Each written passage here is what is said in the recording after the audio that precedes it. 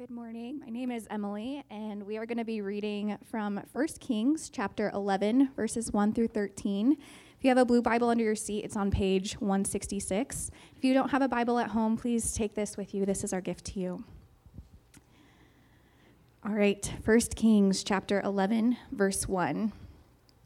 Now King Solomon loved many foreign women, along with the daughter of Pharaoh, Moabite, Ammonite, Edomite, Sidonian, and Hittite women, from the nations concerning which the Lord had said to the people of Israel, "You shall not enter into marriage with them, neither shall they with you, for surely they will turn away your heart after their gods."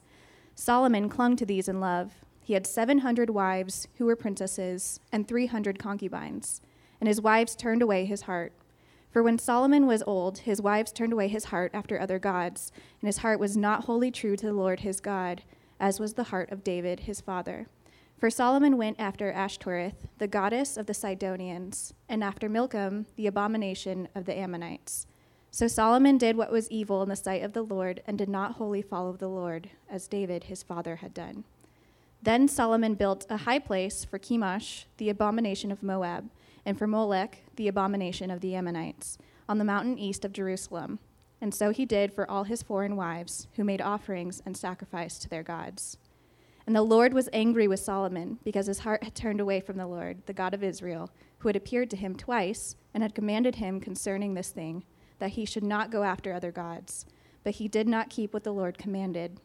Therefore the Lord said to Solomon, "Since this has been your practice, and you have not kept my covenant and my statutes that I have commanded you, I will surely tear the kingdom from you, and will give it to your servant.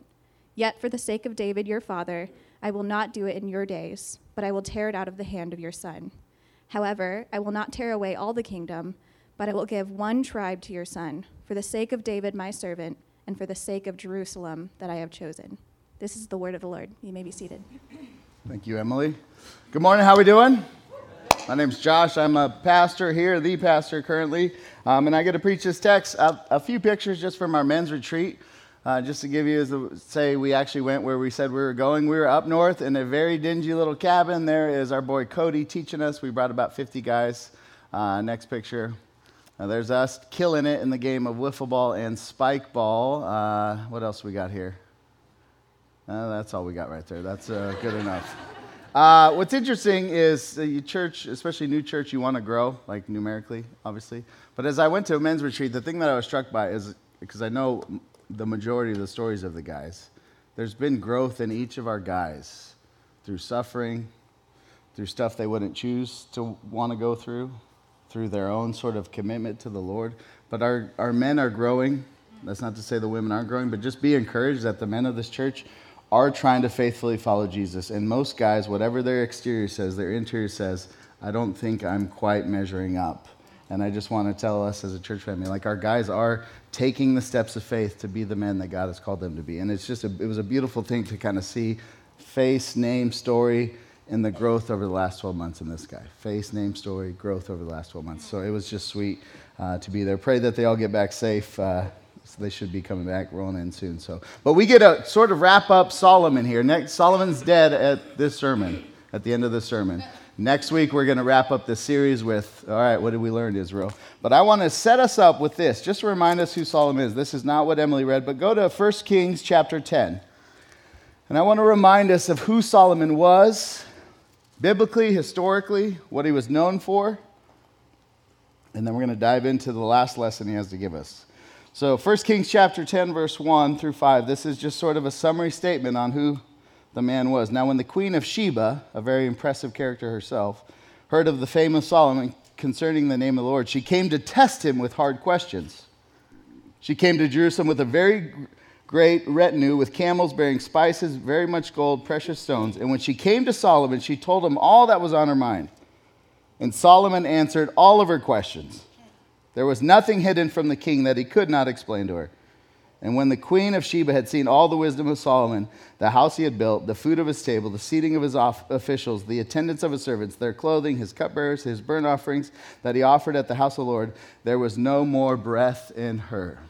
The most impressive woman around has her breath taken away by Solomon, mainly because he could answer every question she had.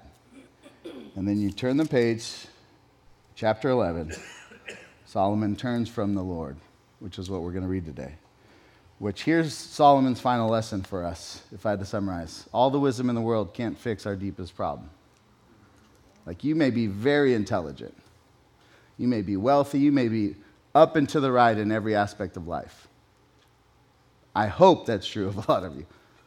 But that does not fix our deepest problem. Solomon was smarter than us, richer than us, more resourced than us. He had far more at his disposal than any of us.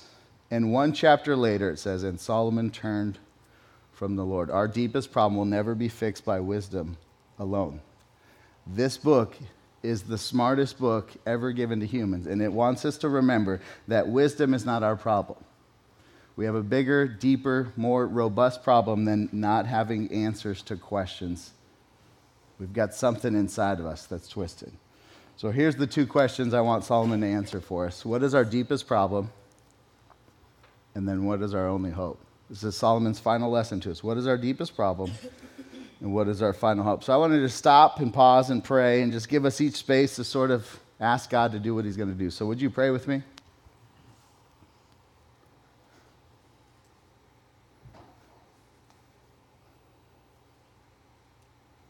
God, we all walk in here with varying levels of success and failure upon us now.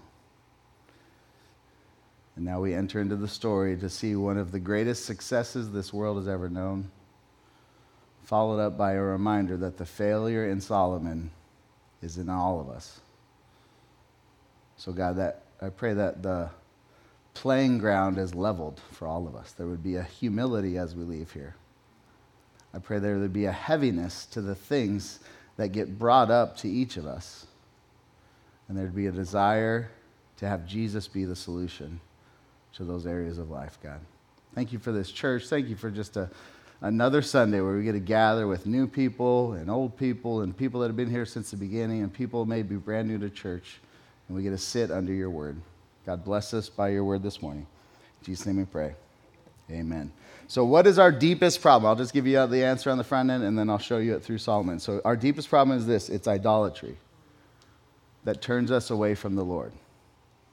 Solomon's biggest issue was not a wisdom issue. It was an idolatry issue. Your biggest issue is not your mother-in-law, is not your bank account, is not your boss, is not your kid. It's your idolatry. My biggest issue is not anything going on in the church, it's what's going on inside of me. And we see that with Solomon. And I want to walk through sort of three areas where we see idolatry. Just to give you, those of you that are note takers, where is the idolatry? We're going to see this. There's an idolatry in us. It's our flesh, it's our heart. There's an idolatry around us. It's the world. As soon as we step out, there's idolatry everywhere. And there's an idolatry that just surrounds us perpetually because there is a Satan and there is a spiritual realm that is working to pull us away from the Lord. There's an idolatry in us, around us, and there's idolatry that surrounds us. But here's the first one I want to look at through the life of Solomon, is the idolatry in us. So what Emily read, I want to read this together again, verse 1. I want to read down to verse 8 and just hear the descriptions of Solomon, who just in the prior chapter, was described as the man who takes breath away. Chapter 11, verse 1 through 8. How is Solomon now described? Let's read this together. Now King Solomon loved many foreign women, along with the daughter of Pharaoh, Moabite, Ammonite, Edomite, Sidonite, and Hittite women from the nations concerning which the Lord had said to the people of Israel, you shall not enter into marriage with them, neither shall they with you, for surely they will turn your heart away after their gods. Solomon clung to these in love. He had 700 wives who were princesses, 300 concubines, and his wives turned his heart away. For when Solomon was old, his wives turned away his heart after other gods, and his heart was not wholly true to the Lord his God, as was the heart of David his father. For Solomon went after Ashtoreth, the goddess of Sidonians, and after Milcom, the abomination of the Ammonites. So Solomon did what was evil in the sight of the Lord, and did not wholly follow the Lord, as David his father had done. Then Solomon built a high place for Chemosh, the abomination of Moab, and for Molech, the abomination of the Ammonites, on the mount east of Jerusalem. And so he did for all of his foreign wives who made offerings and sacrifices to their God. He takes her breath away. And now he's described like this. I just want to walk through and say all the verbs that were used to describe. Verse 1 says, he loved many foreign women. Verse 2, he clung to them in love. Verse 3, they turned his heart away.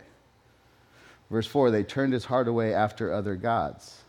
Verse 5, he went after. Verse 6, he did not wholly follow the Lord.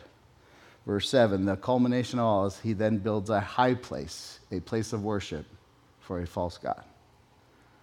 The wisest man to ever live, in the description of him, in the chapter that is the end of his life, is all about his heart and what's going on inside. Which just is a reminder for us, the sin that we do, the actions, the thing that make more publicity in our lives and the lives of others, isn't the main issue. It's what's going on in here that no one sees. And with Solomon, there's this gradual, he loved women. And then he clings to these women. Picture his hands coming off of the Lord and now clinging to woman after woman after woman after woman. Then his heart is completely turned away from the Lord. And his next step is walking away from the Lord and building another place to worship another God. He is an idolater. He has idolatry in his heart. Now, some of you, if you didn't grow up in church, idolatry is sort of an old school. It's like what you read about when you're in fourth grade history, all the idols of this culture and this culture and this culture. It's not necessarily used in modern day language. You don't, unless you got a weird family and you use weird church language. But what are the idols in your heart, son? Dad, I don't know what you're talking about. But what is idolatry? Tim Keller, who's a pastor and author out of New York, has one of the best definitions. He says this is idolatry. An idol is anything. Just stop right there. It could be anything. It's not good. It's not bad. It's not neutral. It could be any of those things. Anything more important to you than God. Anything that absorbs your heart and imagination more than God. Anything you seek to give you what only God can give. Anything that is so central and essential to your life that should you lose it, your life would feel hardly worth living. Dr. Tim Keller. We all got that problem. Because this world is nice in ways, and it's fulfilling in ways. Anything that takes your heart and turns towards another thing and then clings to it and grabs hold of it is an idol in your life. And it's a problem we all have. And I just want to make a few notes off the text. Verse 4, and this is for a sect group in this church right now, the older people. Verse 4 says this, for when Solomon was old, his wives turned away his heart after others. So idolatry is not a young man's problem, a young woman's problem. Idolatry, you don't grow out of it.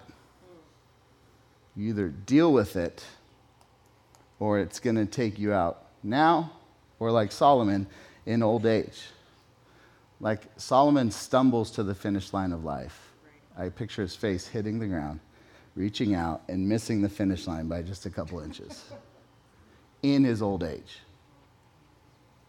So all the older folks in our church, the game's not over until the game's over. In his old age. I don't get many opportunities to stand as a younger than you man and sort of exhort you, but I want to exhort you. The game is not over till it's over. And Solomon just reminds us you could fall flat. Not in a salvation way, and then you're punted off to hell, but in a, I did right by the Lord till the end. Idolatry is a young man's game, an old man's game, and any man's game, and any woman's game. It's in all of us. But here's the other thing that's interesting, just off this text. Idolatry is in all of us, but it can't be easily diagnosed in any of us. Like Solomon, what are your idols? Author of this. What are Solomon's? It doesn't say. And he did this because he had an idol of sexual pleasure.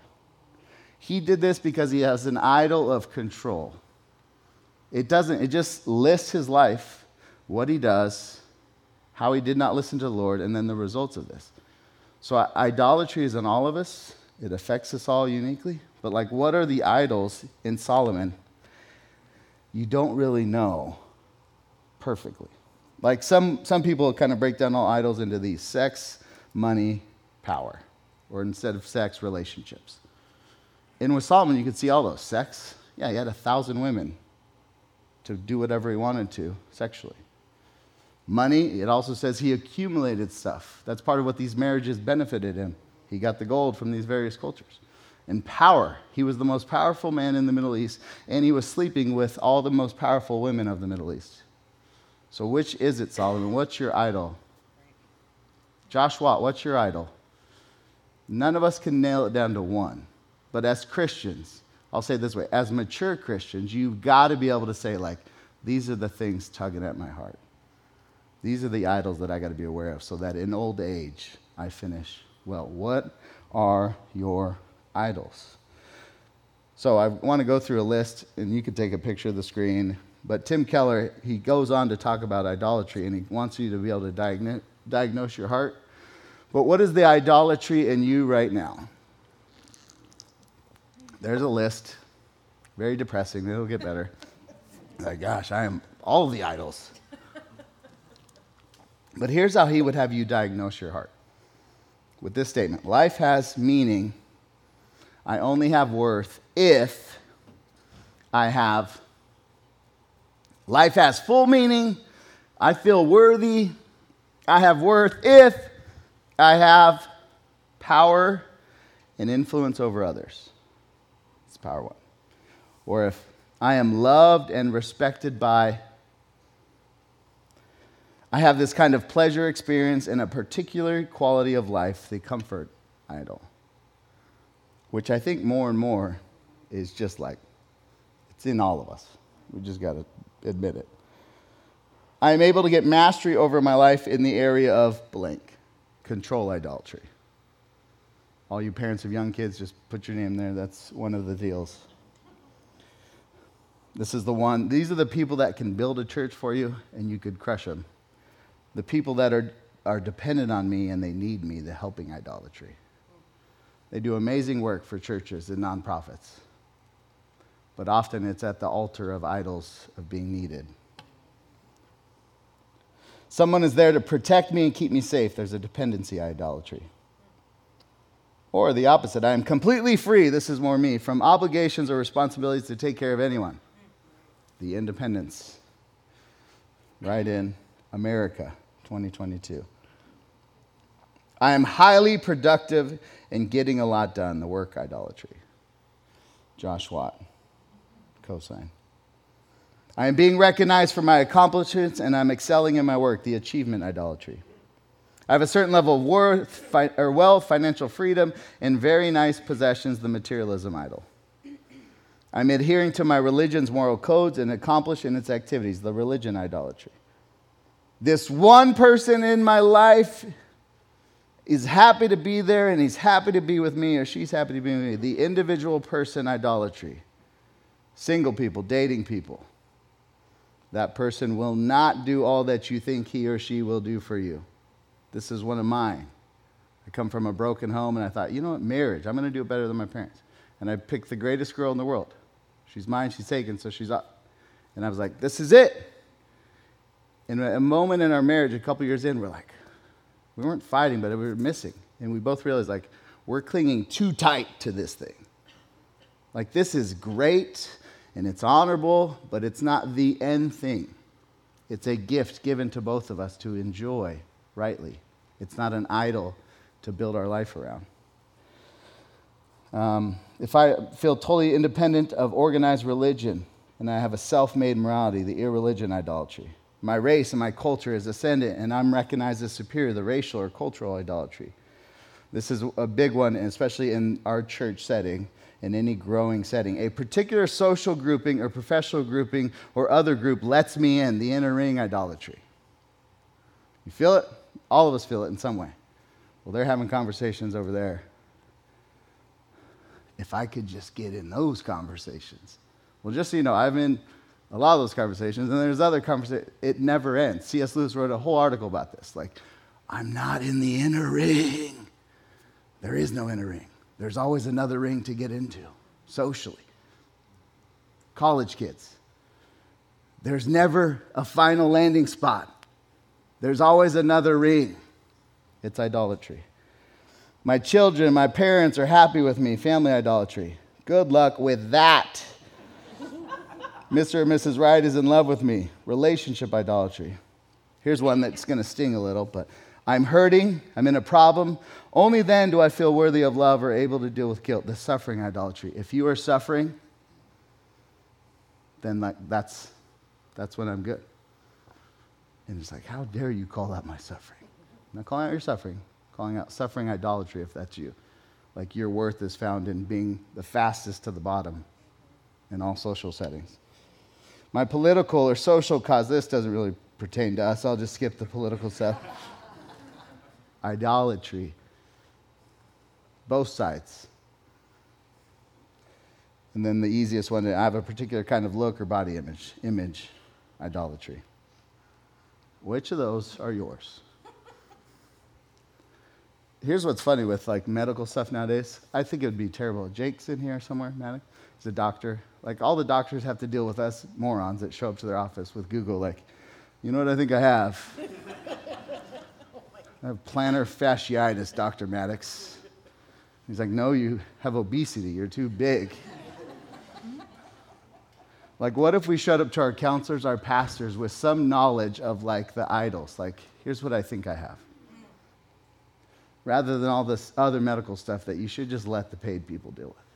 This stuff you can't export to paid people. You got to do what idols are in my heart? Do some work. If you're in RC, you're going to talk through all these, so you'll talk through it even more. Idolatry is in us. Every single one of us. There's not a single exception to that rule. Except for Jesus Christ, who always had his Father's will at the top of his heart. But here's the second reason why idolatry is just, you can't escape it. There's idolatry all around us. It's in the world. 1 Kings chapter 11, verse 1. Just a reminder of all the people involved with the idolatry that grabbed Solomon. Solomon loved many foreign women. How many? Well, the daughter of Pharaoh, that's Egypt, the Moabites, the Ammonites, the Edomites, the Sidonians, the Hittites, from all the nations around him. Stop right there. When Solomon walks out of his Jerusalem kingdom, what are his options?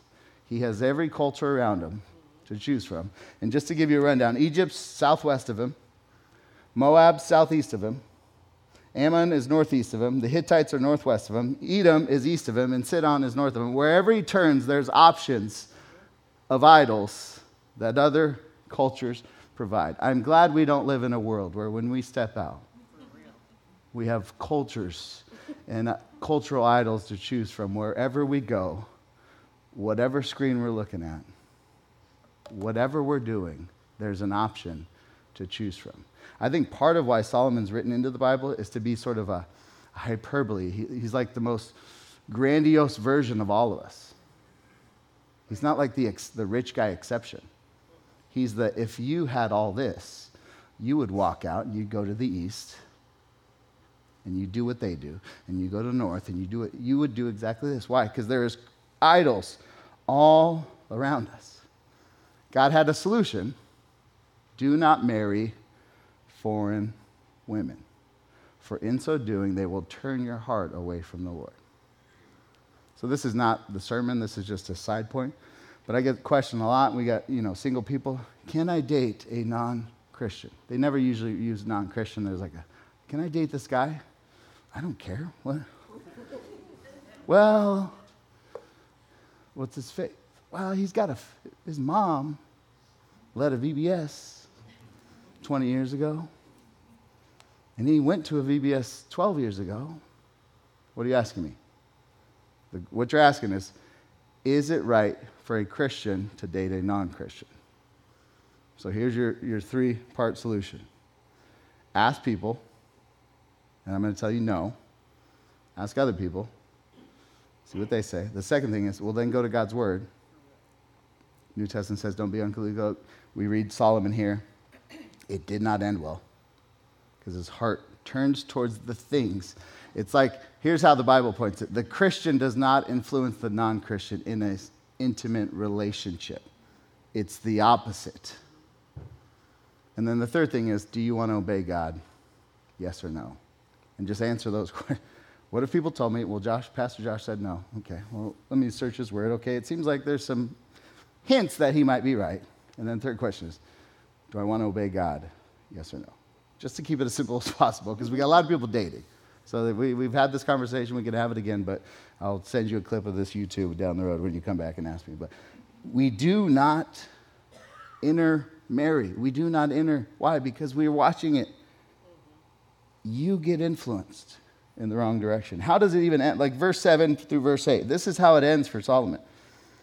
This is the, the daughter of Pharaoh, should I not? Verse 7. Here's Solomon's end game. He builds a high place for Chemosh, the abomination of Moab, and for Molech, the abomination of the Ammonites, on the mountain east of Jerusalem. And so he did for all his foreign wives who made offerings and sacrifices to their God. He takes his resources and he lays them at the altar of false gods. How did that start? With a cute girl who batted her eyes. He's like, oh, what's the worst that's going to happen? And the end of his life is him building altars to wrong gods. Why? Because there's idols everywhere we turn. It's a depressing thought to think that way, but that's just the truth. Like there's options everywhere that are false god options. And Solomon's showing us, like this is how it, like I was thinking, it's kind of depressing. Like how do I even navigate? Here's one way I think about it, is don't think about the world in terms of good and bad. There is good and bad. But like for you personally, as you go out and you think about the dating question or whatever, it's more like, is this going to turn my heart to the Lord? Or is this going to turn my heart from the Lord? Because that's a much harder question. You got to kind of sit in that a little bit. My retirement plan that I want to pursue, is this turning my heart to the Lord? This new job opportunity, is it turning my heart to the Lord? This dating relationship, she's a Christian. She's turning my heart to the Lord, from the Lord. Because we're watching Solomon show that the easy default mechanism of the human heart mixed with the cultural idols of our world, we're all getting turned away from the Lord all the time. It's like a conveyor belt that's moving us all in a direction that is not in our best interest. And finally, idolatry surrounds us. What I mean by that is in the unseen world, namely Satan and his demons.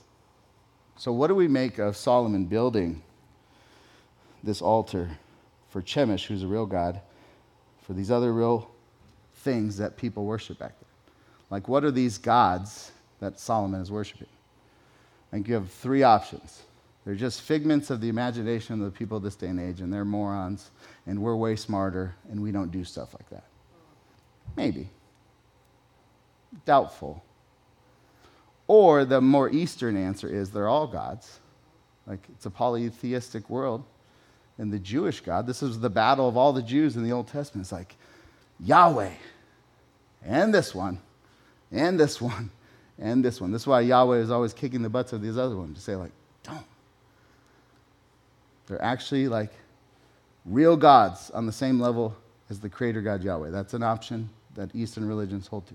Or what I think the Bible would say is they're gods, they're spiritual beings at force working to pull Solomon's heart away from the Lord.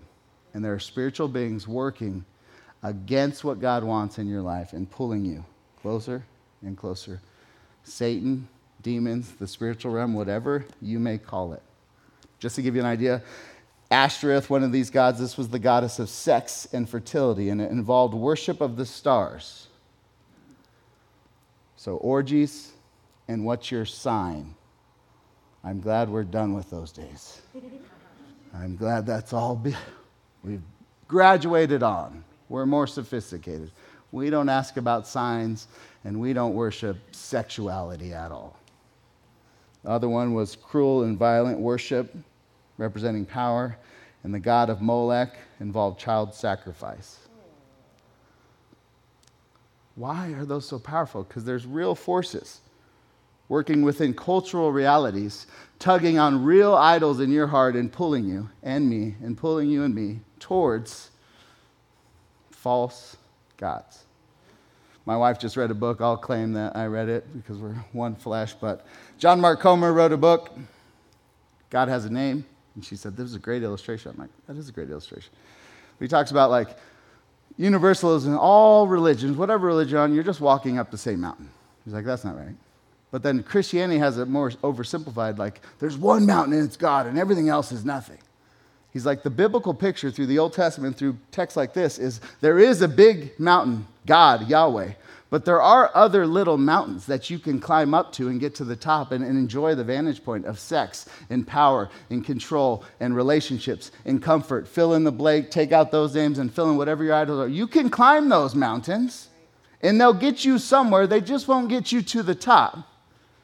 They get you to a maybe season of fulfillment, of comfort, of identity that your parents never gave you. But unless it's the mountain named Yahweh, you will never get to where we all need to be. Solomon showed us wisdom is not our problem. Some of us need to grow in wisdom, but it's not our main problem. Worship is our main problem. We worship incorrectly. We worship the wrong things. We worship the wrong things with zeal and vigor and passion and sacrifice. That's our problem. So what is our only hope? Does Solomon give us any hope before he checks out of the scene? I want to read one verse here that's, what is our only hope? Let's read verse 9 through 13 together. Our only hope is worship that actually brings us towards the Lord.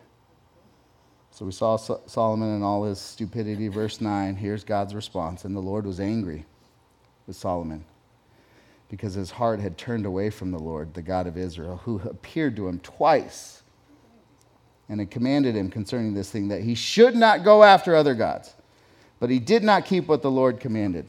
Therefore, the Lord said to Solomon, since this has been your practice and you have not kept my covenant and my statutes that I have commanded, I will surely tear the kingdom from you and I will give it to your servant. Yet for the sake of David your father, I will not do it in your days, but I will tear it out of the hand of your son. However, I will not tear away all the kingdom, but I will give one tribe to your son for the sake of David my servant and for the sake of Jerusalem that I have chosen. Here's where we got to start. Because this is a very bleak reality. There's idols in my heart, your heart. We leave here, everywhere we look, everywhere we smell, everywhere we listen, there's idols pulling at us. And there's a spiritual realm working behind the scenes, wanting us to follow those idols that line up with our heart idols. There's no hope in that. Here's where you start to get hope. And it's not going to sound like hopeful, but verse 9 says this, and the Lord was angry with Solomon. Maybe you're not a Christian, and this message is like connecting some dots for you. And you're like, well, how do I go from Solomon's folly to something better? Step one, the anger of the Lord. You have to come to terms with the fact that God is angry with those things. This is not an agree to disagree situation. This is the wrath of a perfect, all-consuming fire inside the heart of God that rests on those idols in your heart and in culture and in the unseen realm. He is angry with Solomon. Where do you find hope and anger? Here's what I just want us to know. It shows that he cares. The worst dads of the people in this room, there's probably an anger element, but by and large, it's going to be a disconnected. Did they even care? And God is watching Solomon, his beloved son, go after idols, and anger boils up in him. He's angry at these things. God's anger is the first step. You don't go from idols to the good life until you pass through the door of dealing with God's wrath in your life and God's wrath in this world. But here's the other thing that just gives me comfort. God's anger sort of gives us a target, and it points at the things that we should be aware of. God, what are you mad about? He says, I'm mad at idols. He's not just flippantly angry. Like growing up, my dad would lose it if I spilled something. Like, that's not. So now as a parent, like one of the things I do well is I don't lose it on my kids when they spill stuff, because I'm like, that's not worthy of anger. God says your idols are worthy of his wrath and his anger. And that's not just a you thing, that's a world thing. Romans has a summary statement of how God views the world and all the idolatry in us, in the world, and in the satanic realm. Apostle Paul says this, for the wrath of God, the anger of God, not a fun word, but a necessary word, is revealed from heaven against all ungodliness and the unrighteousness of men, who by their unrighteousness suppress the truth. For what can be known about God is plain to them, because God has shown it to them. For his invisible attributes, namely his eternal power, divine nature, have been clearly perceived ever since the creation of the world in the things that have been made. Don't change it yet. Go back. Got you clean. God's like, it's obvious that somebody powerful is in charge of this and created all this. It's obvious to every person. But what do? Next slide. So we're without excuse, Redemption North Mountain. For all they knew God, they did not honor him as God or give thanks to him, but they became futile in their thinking, and their foolish hearts were darkened. Explain that, Paul. Claiming to be wise, they became fools and exchanged the glory of the immortal God for images resembling mortal man and birds and animals and creeping things. Translation, they took idols and they placed them on the throne of their heart, on the thrones of culture, on the thrones of the world, and they worshiped idols instead of the creator of all things. So God is angry, and his wrath is being revealed, and it's not done being revealed. There's coming a day where he's going to squash all the rest of the idols in the world. His anger is a good thing. But the other thing I want us to see, verse 14, he's not just angry. He's not a dad that's like furious from the back room. Verse 14, what does he do? In the life of Solomon even. And the Lord raised up an adversary against Solomon, Hadad the Edomite. He was one of the royal house in Edom. He moves on his anger and he disciplines those he loves, is what the New Testament says. So Solomon has all these idols placed around his life, his city, his nation he's in charge of. And God starts to raise up people from those various idolatrous cultures to take down Solomon. Why? Punitive, sort of flying off the handle judgment? No, a father who's watching where his boy is going. His boy is not listening. God has enough control and power and wisdom to set up the circumstances to get his boy where his boy would not go, left to himself. So he raises up adversaries to go after Solomon. And that's exactly what happens. And in this chapter, the kingdom splits. Israel, the people of God, center of the universe on this little planet Earth, placed here by God to be a light to the nations. The united kingdom of Israel splits in this chapter. Why? Because the idols of Solomon's heart, and God is too loving as a father to let him continue on and let Israel continue on and let us continue on with idols as our gods. And how does Solomon's life end? Just to show you, verse 41. After the kingdom splits, God kind of explains how it's all going to go down. Verse 41 through the end of the chapter. Now the rest of the acts of Solomon and all that he did in his wisdom, are they not written in the books of the acts of Solomon? And the time that Solomon reigned in Jerusalem over all Israel was 40 years. And then Solomon slept with his fathers and was buried in the city of David his father. And Rehoboam his son reigned in his place. God's anger goes after Solomon, and he trains him in righteousness. Here's the thing that I think I sort of visualize with Solomon. Assume like he wakes up one day, he's in bed with one of these women. He walks out of that door, and he looks at the high place that he built. He sees family after family coming to worship at the high place that he built. But he comes to his senses. The Bible would use the word conviction. And he's like, what have I done? What is Solomon's confidence to be able to walk back towards true worship and away from the idols that he's built up? Here's what religion says. Well, do better next time. I'll see you in 7 days, and if you have your stuff together, then we'll talk about letting you back into a relationship with the Almighty God of the universe. That's not how God works with Solomon. That's not how God works with us. I want you to hear the glimmer of hope and confidence that God gives in this story. Verse 11. And it's in the midst of punishment, but you hear God's heart through it. Verse 11 and 12. Therefore the Lord said to Solomon, since this has been your practice, and you have not kept my covenant and my statutes that I have commanded you, I will surely tear the kingdom from you, and I will give it to your servant. Punishment. Verse 12, grace.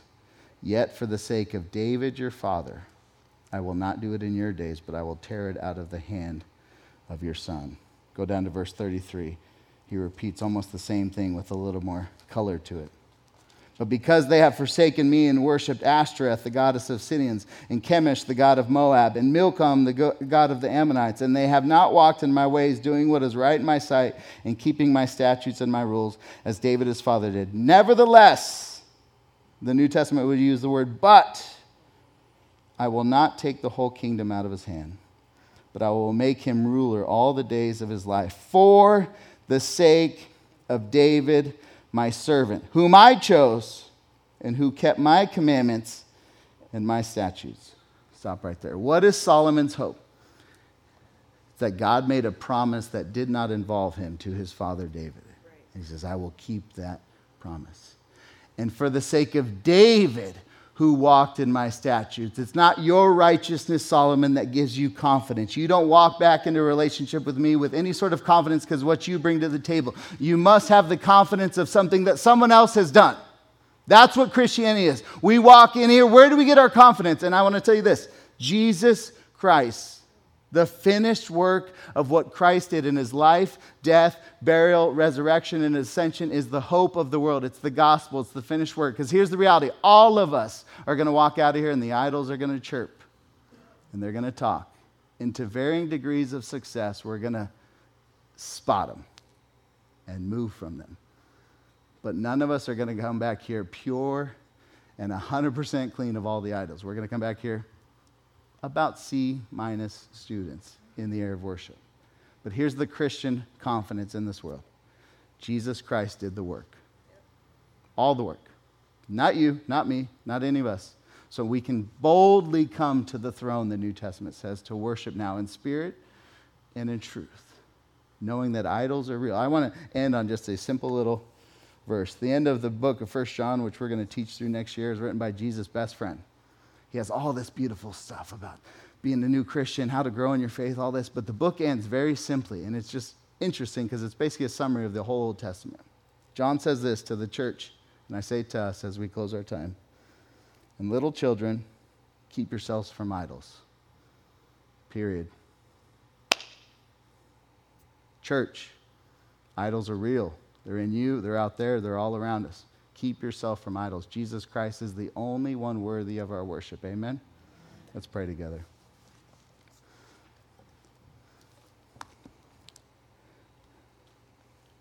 God, thank you for saving me in spite of the many ways I turned from you, the many idols I placed in my life that I thought would give me hope or fulfillment or success or identity or approval or achievement.